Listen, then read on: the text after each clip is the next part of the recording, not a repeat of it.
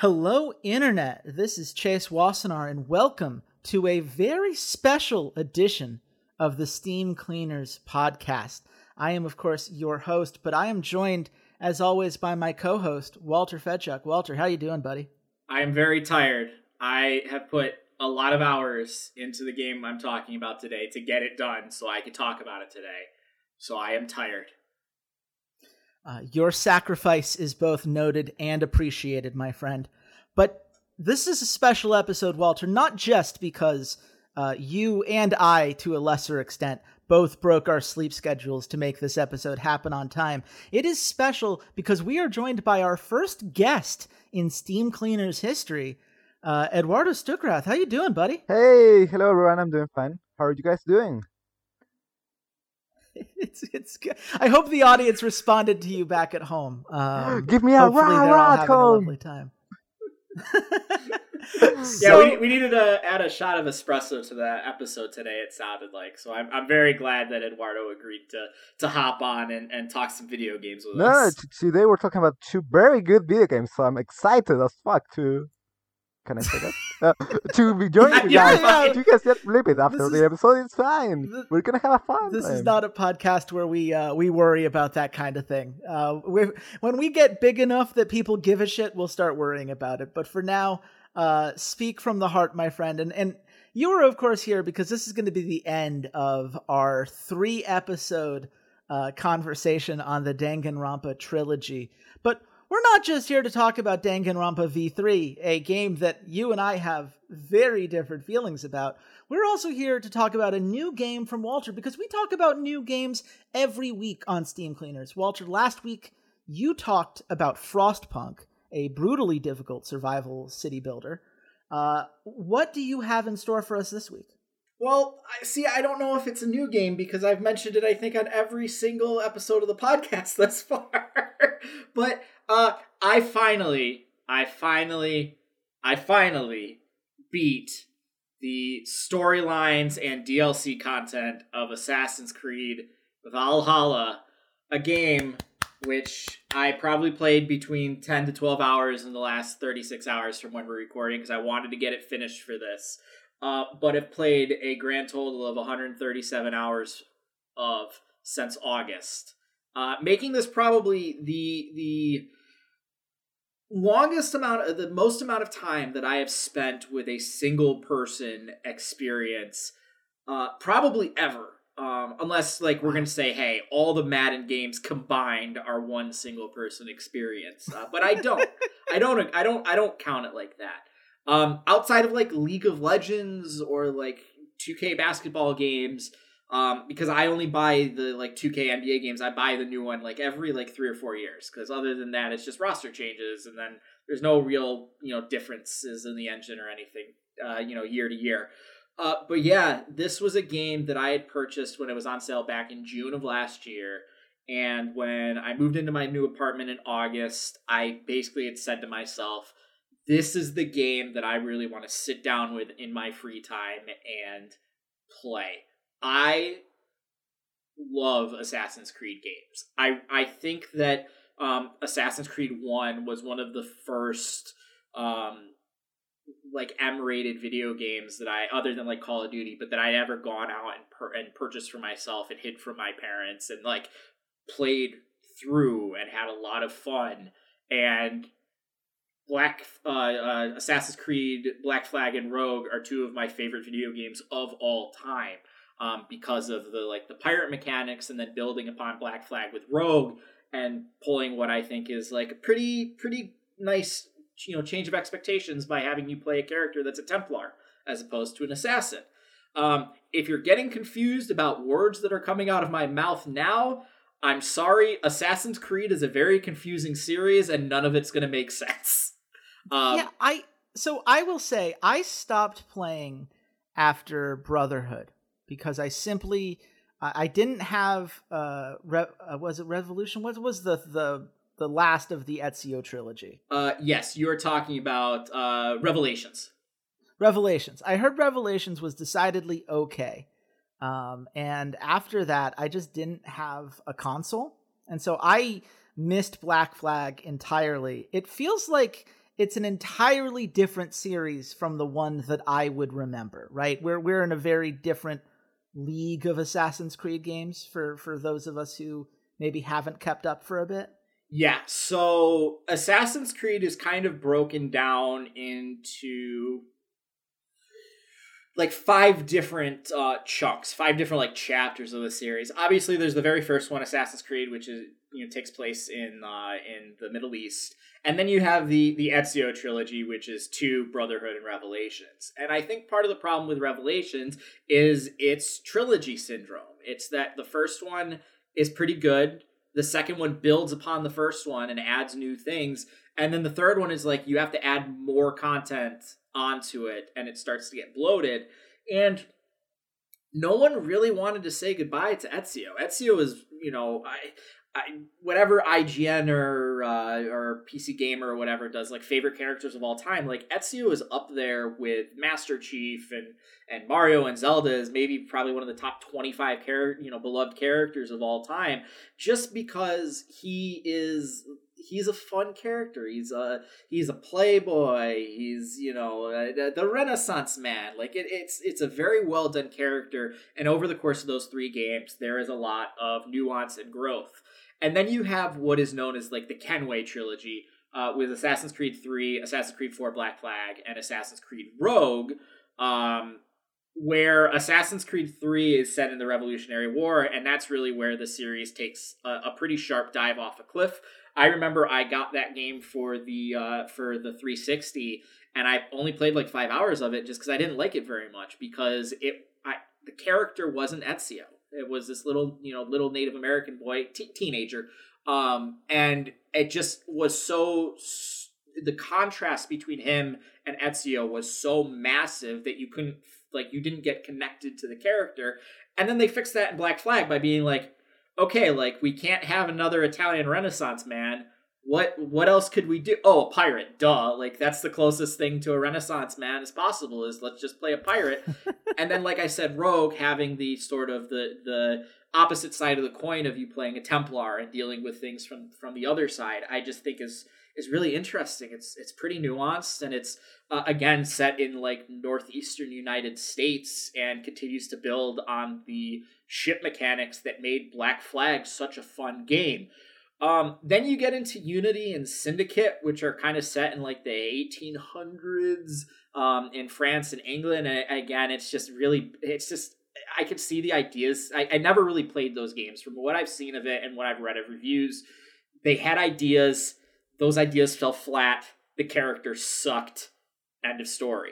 And then we get into the modern Assassin's Creed series, which when they decided to sort of reboot the series, they added a lot of RPG-style mechanics to it. So if you're coming from the Ezio trilogy to modern Assassin's Creed, yeah, you're right. It really doesn't look very similar. And even I was joking about this with my brother last night. Like, it's not even like an assassin game. Like, I distinctly remember the early games, Assassin's Creed 2, like, the boss battles aren't like, you can jump down there and go, tete-a-tete, sword to sword with them. But the reality is, like, they're much more fun when you turn the final, the boss battles into an assassination mini game. And you're like, oh, well, if I do this, and then this, and then this, I get out completely unseen. And then you just get the berserk arrow, and you hit the boss with the berserk arrow, and you let his minions kill him, and that's awesome. Whereas from what I've seen of Origins and Odyssey, I have not played them. I have watched, playthroughs of them. And from Valhalla, they're more in line with just like a normal kind of action adventure game where you're just gonna fight. It has more in line, I would say, with a Skyrim, or God of War than it does those original Assassin's Creed games. Which doesn't make them bad. I think Valhalla, spoiler alert, Valhalla is a really good game. It's a really fun game. And when you kind of understand that what you are playing is playing a Ubisoft open world game. And there is a lot of bloat. And the reality is this game shouldn't need to take 137 hours to beat the main story and the 2 DLCs. When you look at like how long it takes to play, they really put like the main storyline at about 30 hours, and they put each of the DLCs right around 20 hours. But it's hard to play these games when you're looking at a map and you're saying, okay, well, I have to go to that point. But like, hey, there's a little gold dot on the way. I might as well just grab that while I'm heading that way. And when you add enough of those moments together, that's really what like pushes the playtime, so drastically long. So it still has all like the collection stuff that the early games does, but like the combat is definitely pulled quite a bit away from like sneak up to someone, stab them in the back, and then escape into more of a like, you're just going to stroll into the middle of this group of guys and you're just going to parry and block and dodge and stab them to death with a sword. So what you've described here is essentially saying that the way that the game plays now is what my fuck-ups looked like when I was playing the original game. Like, if I got surrounded by a group of people and I needed to fight them all with swords, it meant that I had screwed up in my stealth somewhere along the line, and I was now facing the consequences of my actions. Now that's just the thing that you do? Am I understanding that correctly? Yes. I would say that is the main combat of the game. And that's not to say, like, you can't do assassinations. Like, you can't stealth it.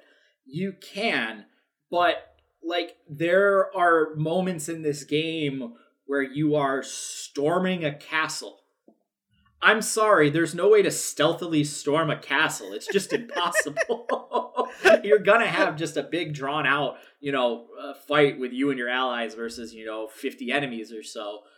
You can't have it, be assassination. You can't stealth that. There are plenty of moments where you are given an option. Hey, do you want to go in guns blazing, or do you want to try and stealth it? And when I got to those options, I would try to do the stealthy route. But the amount of tools you have at your disposal to deal with like a stealth route, it's not difficult. It's really not. There isn't a difficulty level to try and be stealthy. As long as you're using your Odin sight, or I forget exactly what they call it, but the sight mechanic that like shows you where the enemies are and which direction they're facing, and like you just have like half a brain, you can stealth through the sections that allow you to stealth through pretty easily.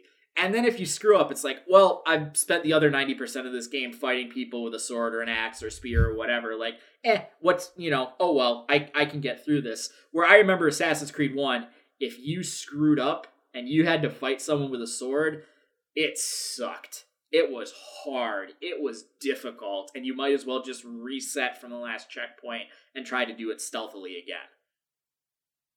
Right. It is one of those things where I don't have the background of the modern ones enough to make a comparison to some of these other games. Eduardo, I believe you've played some more of these Assassin's Creed games than I have.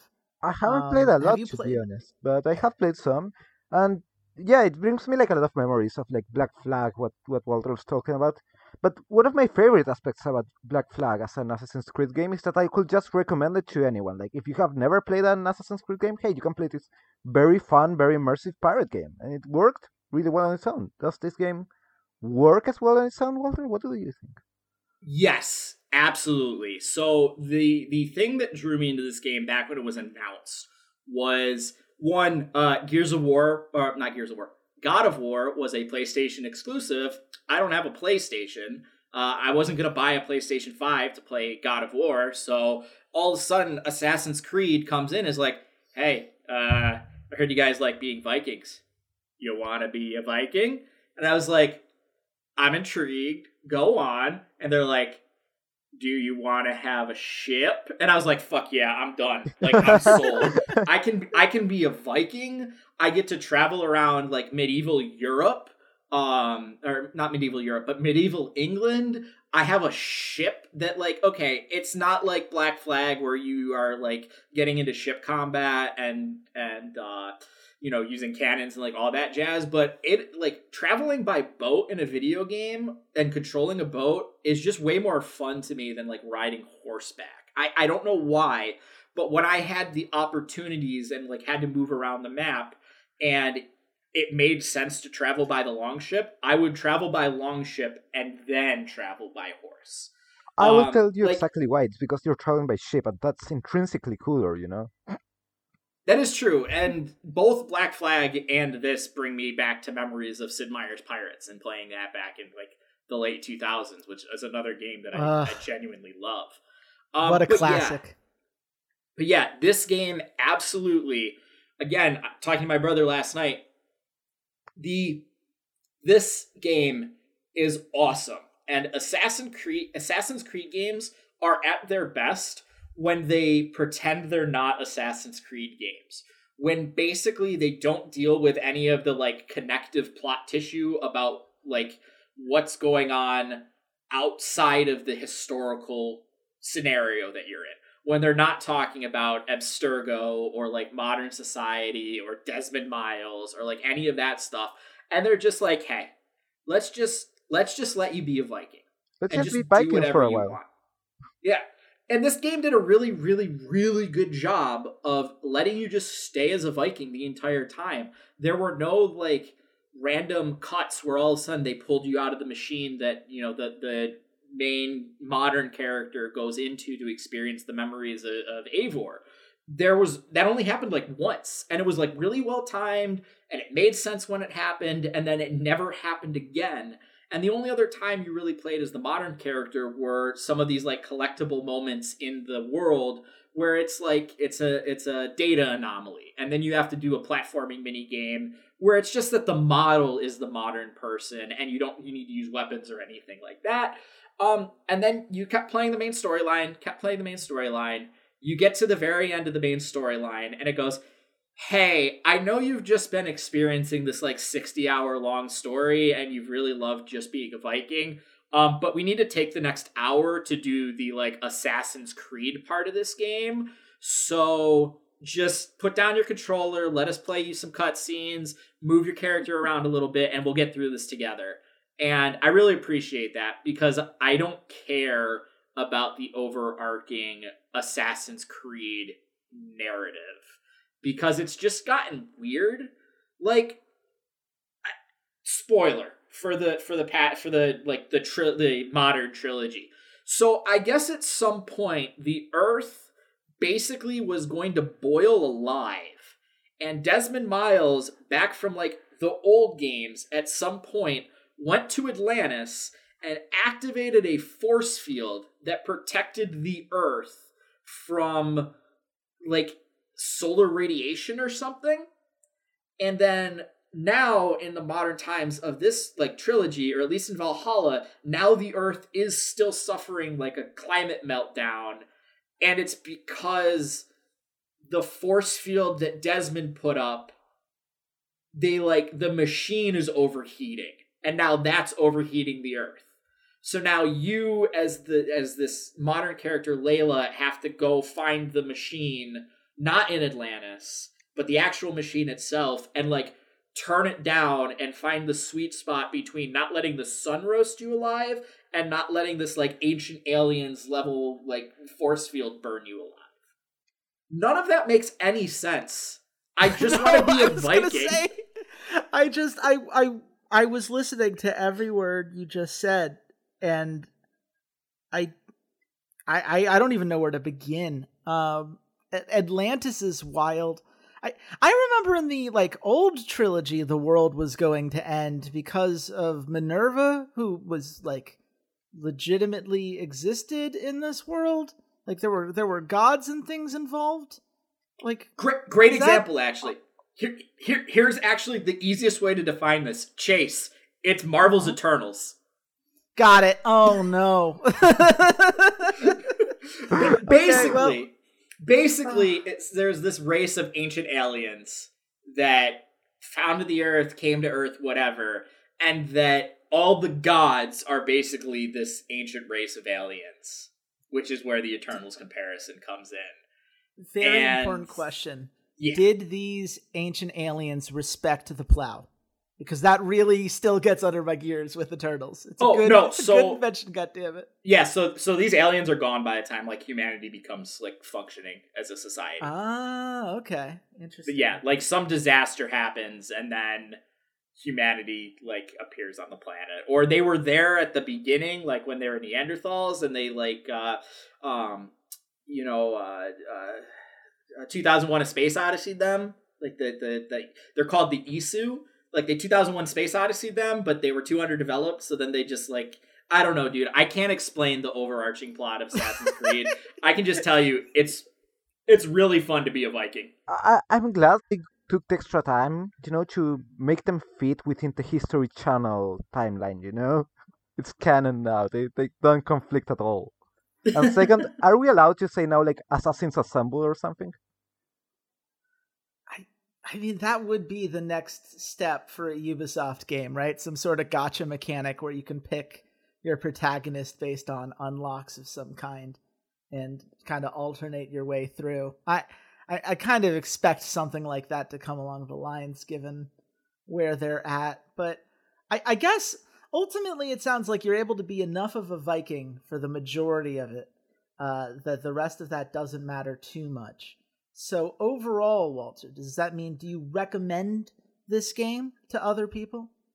So it's a loaded question to me because yes, I would say if a like Viking setting, if a medieval United Kingdom setting appeals to you, this game has value and is fun. And like the DLCs you have, so everything is based in like England. The main game is based in England. And then the first DLC was Wrath of the Druids, which is based in Ireland. And it started incorporating not just the North and like English kind of the Norse mythology, but with like English history. Then it starts to incorporate Irish history and mythology. And you fight Balog, who is this like Goliath Titan character in Irish mythology. If you defeat like the Order of Danu that are trying to take over Ireland, which is the druids that you are dealing with the wrath of. And like that's really cool because it melds sort of the history and the struggles of Ireland uniting with the mythology. And like that's what Assassin's Creed is pretty good at, is pulling both the historical context and then mythos and fiction to create a well-tamed story. The second DLC is the Siege of Paris, where, spoiler alert, you fight Charles the Fat.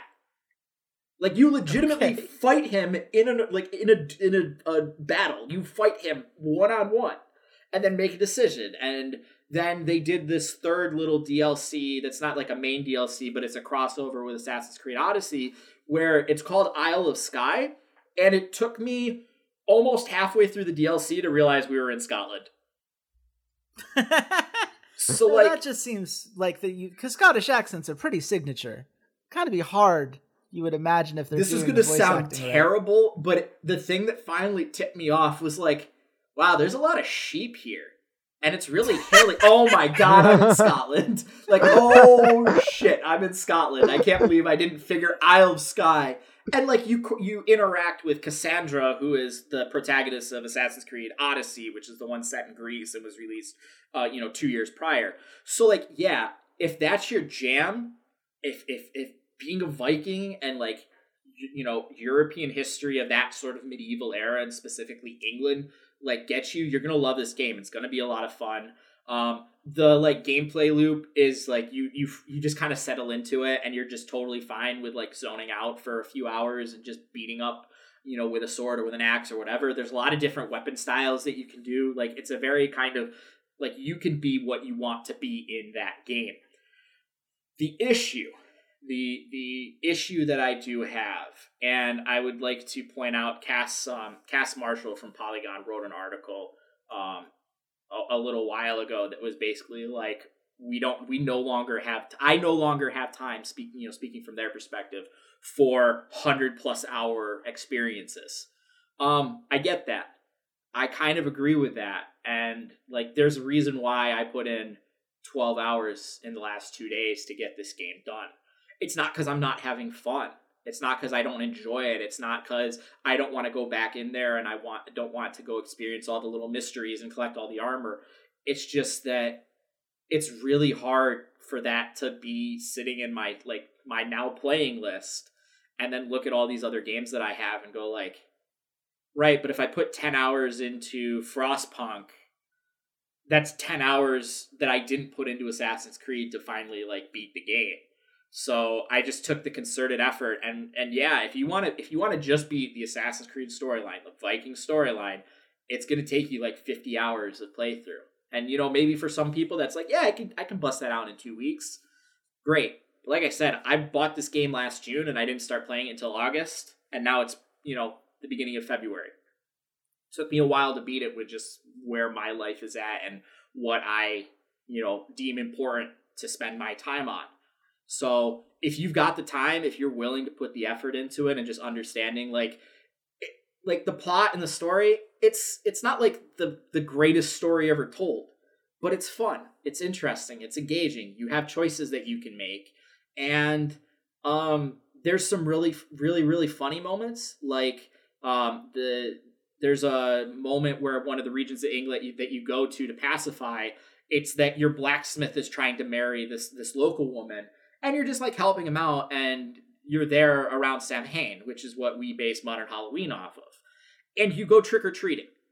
Eivor puts on a mask and goes trick-or-treating. And like that's a funny, cute moment. And then there are some like heart-wrenching moments because a lot of the discussion about it is like about family and about like society being a family, not just like your blood brother or whoever, but like the community that you live in being a family. And there are some really like heart-wrenching moments, and the voice actor and mocap actor for the main character Eivor, there are some moments where you're looking at their face in the cut screen, and it is heart-wrenching, not just what's going on, but the emotion that's playing off that character. So yeah, do I suggest it? Absolutely, but I'm completely warning you, like, you're going to be in this game for a while. And then if you try to add the DLCs on, which are absolutely worthwhile to play, like, it's easily an 80 to 100 hour experience to really, like, finish the main story stuff. That's always the rub for any Ubisoft game for me nowadays. I just look at the mini-maps that get screenshot on Twitter, and I feel exhausted just looking at it. And perhaps that's my OCD speaking, the fact that I could not, like, streamline my way through and only do the story stuff. Because if I could, I bet I'd have a good time with the game. All the things that you're describing sound like they'd be a lot of fun. But my mini-map would get too cluttered, and I'd have to do something about that, and then you would never see me again. And I understand that rub. Hopefully those of you listening at home, either you hear all of that and you feel very encouraged, or you hear all of that and realize that is not a game for you. And I think it totally has to do with how well you handle all of that potential bloat, and whether you view it that way, or happy to sink your time into something a little bit more expansive. We're going to move on to Danganronpa V3, Killing Harmony. Eduardo, I'm going to let you start us off here, because the folks at home have already heard me talk about the first two games. So with as much of an appreciation for being spoiler-free as one can get, can you give the folks at home an idea of your playing experience with those first two games, and also perhaps a little bit of your experience having gotten DMs from me constantly over the course of the three games that we have played in this trilogy? I mean, for me, Danganronpa, like the Hope Peak arc, I will say, like Danganronpa 1, Super Danganronpa 2, my bad, and Danganronpa 3, is one of the visual novel classics. Like, if you like visual novels, you have to at least try it. It has inspired a lot of fan games, material, extra. It has given us visual novel fans a lot of things to work out through the ages, and I think it has aged like surprisingly well overall.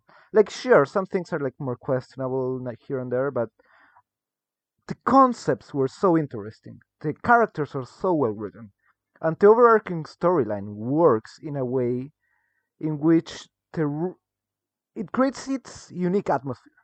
And I think like even if you play it like 5 to 10 years from now, you will still find something unique about the Danganronpa Hope Spear arc. I just think it's that good. Like it's not for everyone, definitely not for everyone. But if you like visual novels, you have to at least try it because it's there's definitely something there, and it's one of my favorite. And when you visual say novels. the Hope's Pink, sorry, I didn't mean to cut you off. No, it's okay. When we talk about the Hope's Peak arc, you are also referring to 3, which is the anime, Yes. which is not what we're talking about today. No, we're not talking about 3 today because we're talking about V3 today. But final thoughts on the Hope Spear arc? I think it's great, and I think the characters are great. If you like good character writing, you're gonna have a blast. Like in any Danganronpa game, I would assume, including V3. And that's a good segue for us to move into the singles most controversial game in the franchise, Danganronpa V3. Yep. Sure is. This is gonna be fun because I went on a roller coaster with this game. To give an overview, by the way, for those of you who have been following at home, this game, just like the last games, you're trapped in a school of some sort, a lot closer to the first game in that regard. Told you can't escape unless you graduate by killing one of your classmates without getting caught.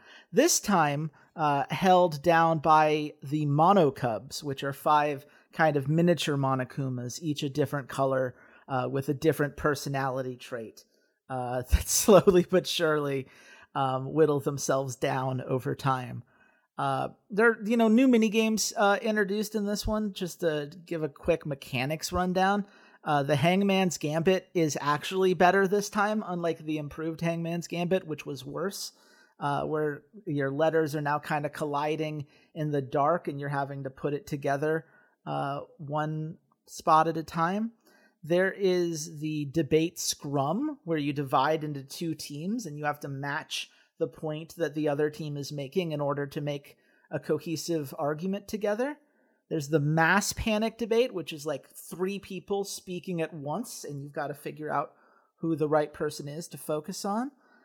Psych Taxi, which I'm just going to say I think it's a worse logic dive. Like, the graphics look better. You're a taxi driver going through like this kind of neon Nevada deserty location.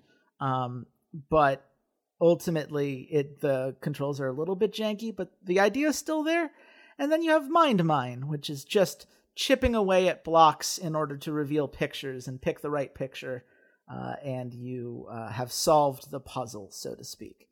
The big mechanic that I think Eduardo and I immediately disagreed on was the lie bullets, which are that now, in addition to agreeing with someone or refuting someone's point, you can tactically lie in order to move the case forward.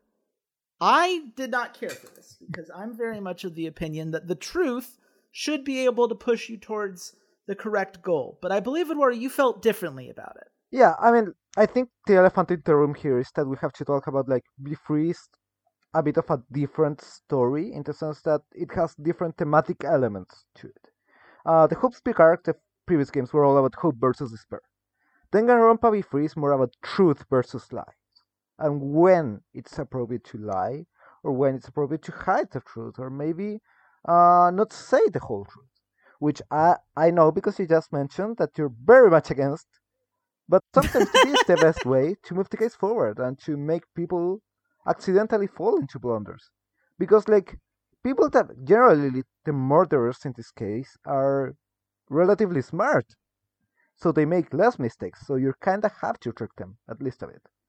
I think it works well with the thematic elements of the game because of that. I'm very neutral on the mechanicas itself because it's basically just an expansion of the previous truth bullets. So it makes it a bit more complex, and I like it because like we've seen the truth bullet concept, so they're expanding a bit on that. I like that. But I think thematically it works very well.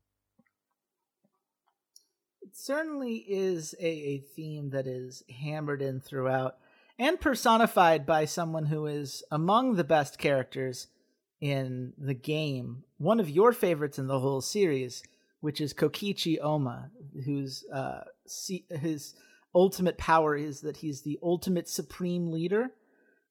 He's very much like he looks a lot more like a little kid than some of the other characters. Constantly threatens that his organization secretly runs the world and is absolutely ridiculous in how he lies constantly. What did you love so much about Kokichi, Eduardo? First, I just love energetic characters, but secondly, I love the fact that he's the kind of character that he always has a plan. You know, he always has something moving, always got something going on. And if you like the characters like Light from Death Note, you know, it's kind of that kind of character, but in a non-serious way. He's always chiming. He's always looking for an angle. He's always there, like looking to obstruct someone in some way or pranking you. And I don't know. I think I just really like his energy, and also he interacts with other characters really well. You know, they like his interactions with Iruma Miu are some of the most fun in the series, just because they despise each other with a passion. Yes, and for the record, you're going to hear Eduardo played the subbed version, so he's going to have the last name, first name when he's talking about characters. I'm going to say first name, last name because I played the dub like a scrub. I really like the English voice actor for Monokuma is really what it comes down to. And that kind of led me down a path that once I was on, I did not find my way off. I guess I do want to just say that this game, before we get into any specific details about spoilers, because I think there are some things in this game that we definitely just have to talk about. It's the thing that is the most controversial within the series. It's the thing that people argue about. I do want to say that this game has a really weird curve when it comes to the cases. I agree. Because the first case is awful. I hate it so much because it's the kind of case that relies on you being lied to in how the story is presented. And not just in the way that, like, Eduardo, you expressed earlier, right? Like, lies to help further the plot are one thing. Lies of omission, when you supposedly should be in the mind of the character making certain choices, that's just lying. It's just, it's withholding part of the puzzle in order to make things a twist. And I didn't care for that at all. And then the next four cases are among the best cases in the whole series. Really well done, really clever, lots of fun twists to it. Without, I guess, getting into the specific people who got murdered / did the murder, was there a particular case that you loved in this game, Eduardo? Honestly, I think I enjoyed all of them. Like, I think the second case, I think that's where the game really got going. Because it happens the same for me. I did not care about the first episode almost at all. I was like, okay, this is my least favorite game in the franchise, like, immediately, just based on the first case. But then, like, the second case kind of turned it around for me. I was like, wait, there's actually a lot more to this game. This game has its really good elements as well. So just because of that, I kind of really respect the second case. Yeah, that would be, like, the one I will talk about. I obviously like cases 3, 4, and I think case 5, which we might disagree on. I really enjoyed the angle, which they were. I like the concept of it more like I like the execution, but I think the concept was so fun. I just had a blast throughout the entire trio. Absolutely, I liked case 5 a lot. Actually, it wasn't necessarily like the most complex, but from kind of evolving the characters and the overall narrative, I thought it did a really great job. And I like the twist in that one a lot. I also, the reveal after the third case is fucking wild. Yeah. It is the wildest shit. In a game filled with crazy characters throughout, the revelation at the end of that one is the wildest shit I have ever heard in a mystery game. And I just, it's incredible. You got it. I almost want to recommend the game for those 4 middle cases alone, because there is a lot to love, and there are a lot of characters to love, which, we try. Walter usually, is the one asking about my favorite, but since I get to kind of bounce off of somebody else here, I want to know, who was your favorite character in this particular game, outside of Kokichi, who we already talked about? God damn it, I was going to say Kokichi. I was going to say, first, before I go into that, I will say, one of the reasons why I think, Case 5 resonates so hard with me is because, you're so emotionally invested with the characters at the point that you're, you kind of know the truth already, but you don't want to accept it, you're secretly hoping that you're wrong about the whole case. And that, I think, makes it hit the hardest, for me at least. That feeling of knowing the truth, but not necessarily wanting it to be true, But my second favorite character will be probably Kaito. I just like how supportive he is. He's a good bro, I would love to have him as a friend. He's always there, always trying to cheer you up. He's a very chill dude. I also like the ultimate astronaut for those keeping up at home. Exactly. Momota Kaito, I think it's the whole name. But yeah, we'll just call him Kaito. His first aesthetic is really cool, but second, he's just he has an angle, but he's very open with his feelings, and I think we can all appreciate that a bit. Mm-hmm. Which one is your favorite character?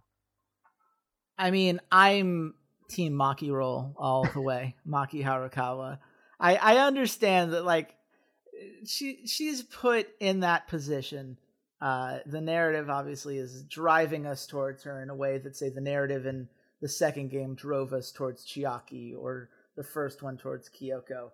But I love the twist with her. I love that her talent is not the talent we are initially told, which is this is a very mild spoiler, but her talent is the ultimate assassin, despite being previously revealed as the ultimate child caregiver, though the ultimate child caregiver isn't necessarily incorrect, because we find out that she grew up in an orphanage and had to take care of a lot of the other orphans there, and got drafted into this cult of assassins run by a shady church, because that's how the orphanage needed money. And when we say she got drafted, we're talking about how she volunteered to protect her other orphans, she was taking care of the child, in a way.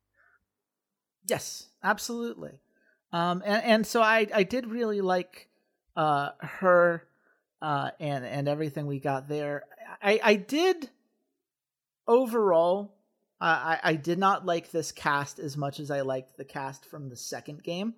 But the second game is one of the best games of all time. So it's really hard to top. I would say I had a very similar curve as far as on my tier list to the first game. And the people that I liked, I really liked. Just quick shout outs to Kurumi Tojo, the ultimate maid, and Ryoma Hoshi, who is the ultimate tennis pro and ultimate prisoner, because he killed the mafia with his tennis. It's very good. Also, if you have seen Prince of Tennis, you're gonna have a blast with that character.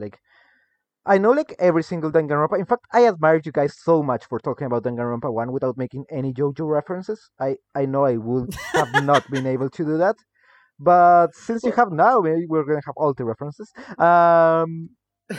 But no, if you like the anime references in the first 2 games, this game dials it up to 12, not even 11. It's so many anime references in this one, and you're gonna have a blast. Did you watch JoJo? Because I'll be honest, I'm not. My anime knowledge is limited, and so I think there's a lot of references that just go over my head. Are you an anime guy? The last anime I watched outside of the Star Wars Visions series was Attack on Titan Season 1. Okay. Well, to be fair, you don't picked the right time to nope out of that series. to be fair, you don't need to know the references, but they just make the series funny, I think the series is perfectly fine without even the references. It's just Just there's so much like dedication into every Danganronpa game, into putting like pop culture references and classic stories references, like with executions, as I have told Chase. A lot of them have like very like folklore origin, and that's like so very cool. How to see how everything is based on like a real world execution or a real world story or something like that, and then you put like anime nonsense into the mix, and then you expected a serious visual novel, but then it's me, Dio, and then like all those kind of stuff. It's a good mix of the super serious with the absurdity that then evolves into its own tone, right? There's not another game that feels like Danganronpa out there, at least not to my knowledge. If there is one, I'm very down for people to recommend more similar games to me in the long run, because what I've discovered during this, and kind of partially discovered through my time with the Ace Attorney Chronicles, a game that is incredibly good, and the only reason I haven't talked about it yet on this show is because I played it too long before we did it. We got to talk about the ending here. I feel like we've talked around. We should give like close thoughts on this, and then like so people that don't want to get spoiled can just cut it off, and then we can move on. Sure, yeah. If you have any final thoughts on the game as a whole, my final thoughts on the game are entirely colored by the ending. Okay. So but by all means, Eduardo, if you want to give a little bit more before we tell those who don't want spoilers to come back next episode. Sure.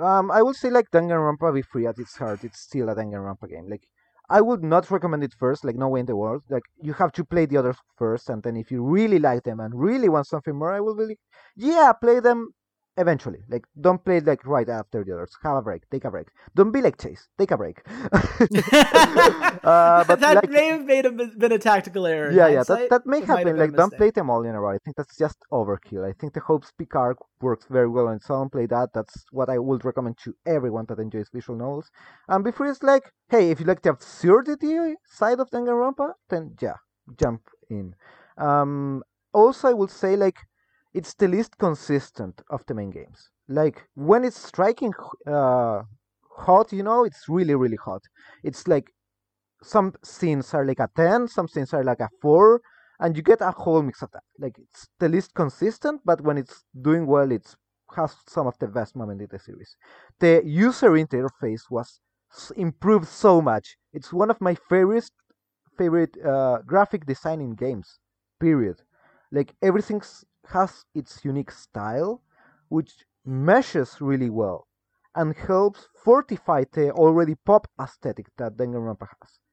So the soundtrack is as good as ever, and the post-game content, I will say it's one of the best of the series.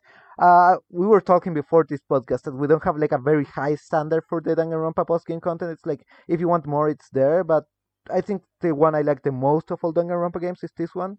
And also, like, if you like characters, there's a lot of character work here, both in the free time events and also in the love hotel scenes, which, it's a bit more risky, but I honestly like the fact that they take this opportunity to have like a non-canon events, which have like canon implications, like the events are not canon, but how you interact with the characters are, so you get more insight on the characters. I think that was very well done, and given like not very much fan service, but giving you more insight on that more risque way of the characters. Yeah, in general, fan service in this game is turned up a little bit. Yeah. Though, funnily enough, I think maybe slightly less than 2 from a visual perspective, just because it's more implicit. Nikon in the second game, it's very unsubtle. Yeah, it's more this game, implicit, it's the dialogue. Less explicit. Yes. Sorry. And I will say, I do think the Love Suite scenes are very fun to watch on YouTube, if only because our main protagonist is the most awkward motherfucker on the planet, and I'm the one saying that. Like, anyone who knows me and knows how much dating is just not a thing I've ever been particularly good at, I'm looking at that guy like, come on, man. You don't have to be like this. I will also say there's apparently a board game mode in there. Yeah. I didn't play it. I know that Summer Camp, the new one, is got a board game element as well that I think is at least a little bit similar, but also that one has a whole bunch of gacha mechanics, so I have no interest in it overall. But yeah, I mean, I mostly agree with what Eduardo just said. Hope's Peak, 100%. That trilogy, worth enjoying. Though with the anime, the Despair arc is a lot better than the Future arc. Agree on Just that. Hard throwing agree on that out there. But I can't recommend this game. And we're going to move into spoiler territory now because there's no way for me to explain why without getting into spoiler territory. So I guess I don't want to necessarily do plugs now, Walter, but do you want to real quick, I guess, tell the folks where they can find you in case this is where they tap out? Yeah, you guys can find me at C80s_LOL. Make sure to give the narrative enhancements episode a listen. Give me some feedback on that because I really want to know whether people want some more of that kind of content and what we can improve on it. Because I know theoretically we will have AEW Revolution here. Depending on when this is released, either it'll have already happened or it is going to happen, and that'll be the next show. So I'd love to get some feedback before we record that episode. Yeah, absolutely. Eduardo, where can the nice people at home find you? You can probably follow me on Twitter at StückrathV, but you can also just link me up on Discord or something. I'm always up for shit posting and just talking about shit. So if you're more curious about my side of the story or just want to talk about any game whatsoever, just send me a message. We'll talk. We'll be friends. All right. I can recommend Eduardo is the ultimate memer if he was in the Danganronpa universe. So always a good time. You can find me at Chase Wassenar on Twitter. And now it's time. I've postponed it enough. Okay, so I fucking hate the ending very of this first game. thing I will say is that the ending is semi-open, still up for debate, but we're both going to approach it from the angle that everything that is said at the ending is true, as written true. Well, because so here's the thing. We're both going to approach it by that because that's what we both most believe in. Okay, I'm just going to point it out because it's the elephant in the room that not every Danganronpa fan thinks it's the same way. Okay, just bring it out the elephant in the room. At some point, something has to be true because the twist of this game is fiction. None of it has been true. None of it. The first two games, bullshit. They were video games in a series called Danganronpa, and our ultimate cosplayer here, who is actually the villain, is able to transform into all of these characters because they're all made up. She can't transform into real characters, that much is established earlier on. Though I suppose someone out there can argue, well, maybe she just cosplayed her way into looking like she got sick when she tried to act like a real person. But fuck it, something has to be true here. Something has to be... We cannot engage in something if everything is a lie. Which is what this game tries to tell you. Every 5 minutes in what is a 2.5 hour sequence in the ending is just them going, so this part is a lie, and this thing is a lie. That thing that you're gripping to because of the lies, also a lie. Everything is a lie. And it's I get it. I fucking get it. It's one of those endings where I see people, there are articles that call it one of the best endings of the year in which it came out because it's that kind of subverting of gamer expectations. And it's I don't know, maybe it's because we live in a post-Undertale universe, but my understanding of endings and subverting and understanding of how people engage with a game, not a particularly new or nuanced take. And my roommate, who was half watching the entire time, absolutely saw this coming. We both saw the twist coming a mile away, and we groaned when we predicted it because we knew that it was going to be just, I guess maybe at the time new for gamers, but something that in movies and television and whatever else we've seen for a long ass time. And it's just so goddamn repetitive and just beating you over the skull with it. And when it's not beating you over the skull with that, it's criticizing you for being invested in the game at all. Because the only other thing it focuses on, when it's not telling you how everything is a lie, it's telling you that Danganronpa can't die because the fans out there, literal fans, they bring televisions down and show like people's fucking Twitter profiles. It's like, these literal fans won't let it die. They just love Danganronpa so much, and as long as they love Danganronpa, we're gonna get more Danganronpa games. And so you have to beat the game by not playing anymore. That's the only way to win, is we're full-on fucking war games here. The only way to win is not to play. And you have to let it die because these developers clearly did not want to make this game. Except for the fact that they totally did because it was very profitable and they knew that it would be, which is why it exists at all. Because if they really felt the way that they did, they didn't have to make the fucking game. No one was putting a gun to their head. They weren't required to do it. It's such an abdication of their own fucking responsibility to tell off fans that I'm sure were obnoxious at the time. Don't get me wrong. I've seen social media. I can only imagine at the height of its time. But fuck you, man. I'm just trying to play the game that I like, and you're condemning me for it in a way that I'm just getting caught in the crossfire, and it's not fun. There's nothing. Oh, man. Oh, God, Hearing I hate you describing so it, I take much. back everything I said before this. I love the ending so fucking much, man. I just have a blast hearing about this. Like, man, like, here's the thing about the end. At the end of the day, if you take your media like super seriously, you're gonna hate it. You're going to be 100% of Chase camp. You're gonna feel insulted, and it's gonna. Don't get me wrong. It's not perfect. It's not perfect. It drags on longer than it should. I can absolutely consider that. But the meta narrative is like so fun. Like at the end of the day, they're punching their own faces for 2 hours and a half for our entertainment, and I can respect that so much.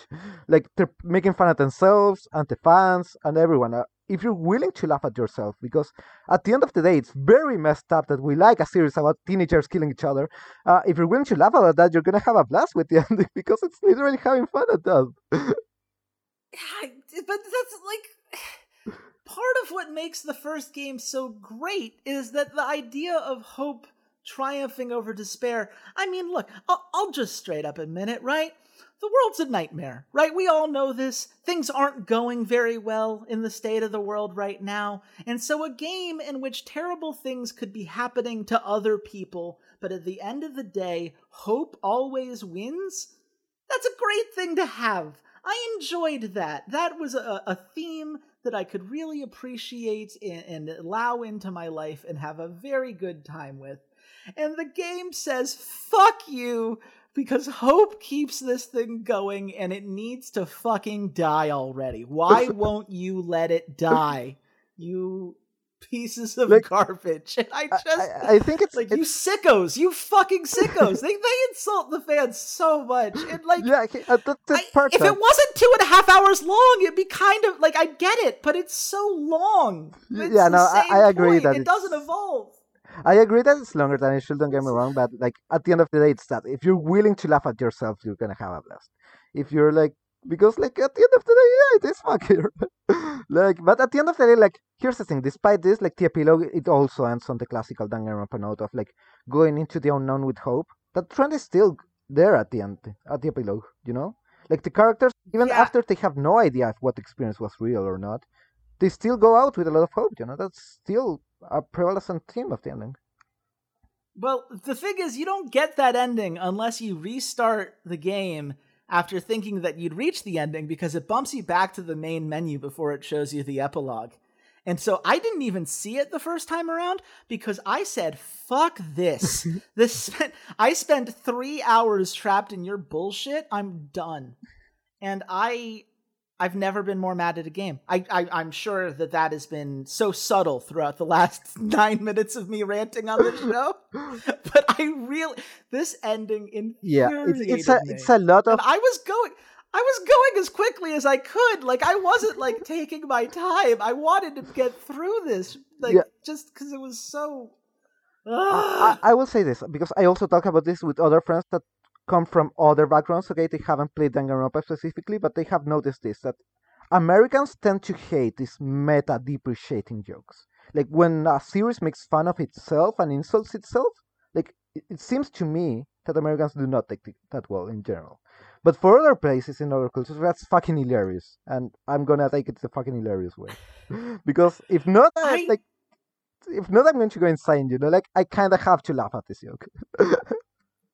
again, if it was a joke, and we talked about it throughout the entire game, right? Like I've been Yeah, DMing you throughout because all it's three of these criticizing games. the serialization of content. That criticism is there still.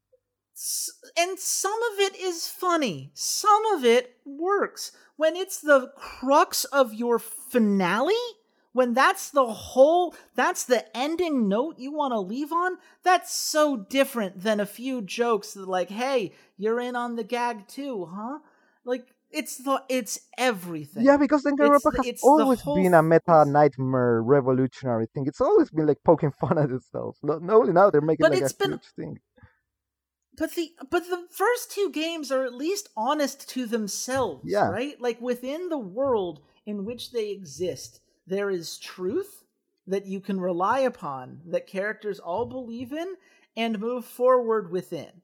I mean, and in this game, there isn't, because it's by design telling you that no such thing can exist and fuck you for wanting yeah, it. but here's And the that's thing, a though. difference to me than just meta jokes. Here's the Two thing, though. Like, different things. why does it matter if the game tells us it's fiction? We already knew it was fiction. Like, we already know it's a game called Danganronpa V3. We download it on Steam. We click play. We already know all of it. It's fake. But we engage with the characters anyway because we know it's fake and we like it because it's fake. Like the game telling us it's fake doesn't change anything. It's like opening a theater presentation, saying, "Hey everyone, this is a theater presentation." It doesn't change anything. The characters, we still love the characters. We still love the trials. We still like everything. I don't know. I understand what you're saying, and if it was again a slice of the ending, then maybe. But it's the whole ending, and I do think that stories like it's the Marvel thing, right? A lot of people give Marvel a lot of crap nowadays for their sense of humor because it's very tongue-in-cheek and there's always kind of a wink and nudge to the audience. And some people really like that and some people don't. But at the end of the day, the films are still films that still exist within their own universe. Something has to be real for there to be an emotional truth.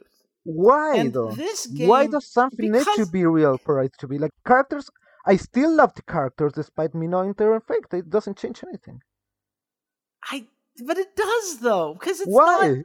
Because them being true to themselves is what makes it matter. Them being true to the situation that they're in and overcoming it is what is engaging. And they do that. If none of it is real within... But they do that within the elements of the fiction. I mean... Yes, they do. They overcome the trial while they still think it's real. So the conflict is real, even though the scenario is fake.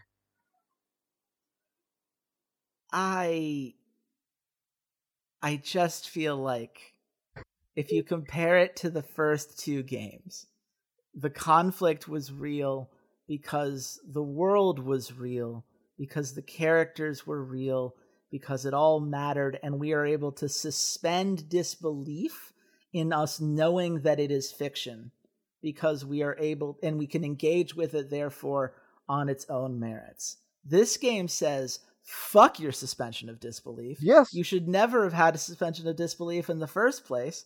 Like, it draws me out of the story, because it's no longer about what they're engaged in. It's about the game telling me how I should... It's different. It's a different level of engagement that it asks of you. And to me, it very much kills any hope I had in recommending this game. I do not recommend Danganronpa V3. I think that the first two games are wonderful. I highly recommend people go check them out. If you want to see the cases 2 through 5 of this game are well presented. There are YouTube playthroughs that are very well done, that are worth your time. I can't.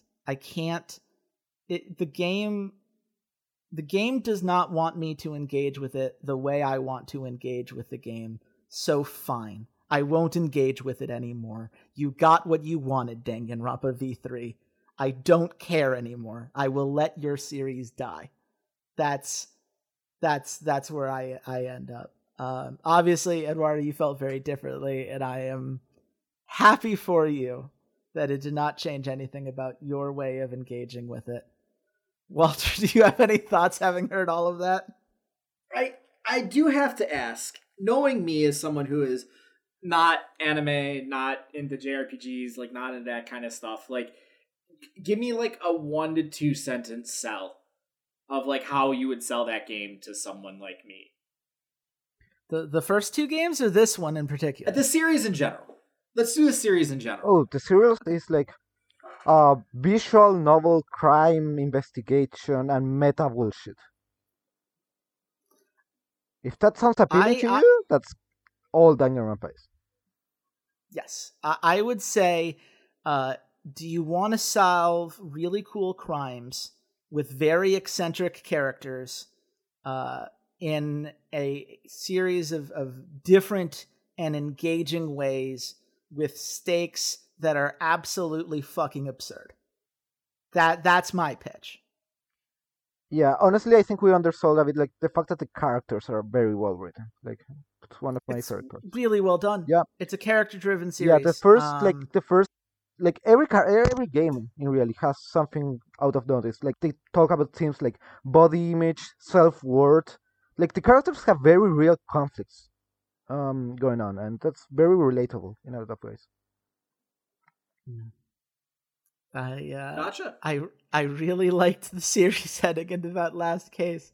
I wouldn't be this mad if I wasn't invested. I recognize this. I accept this. I really do love the first 2 games, and I love those 4 cases. And I put the game in timeout for a couple weeks, but I did eventually go back and see some of the character stuff, and some of it was quite nice.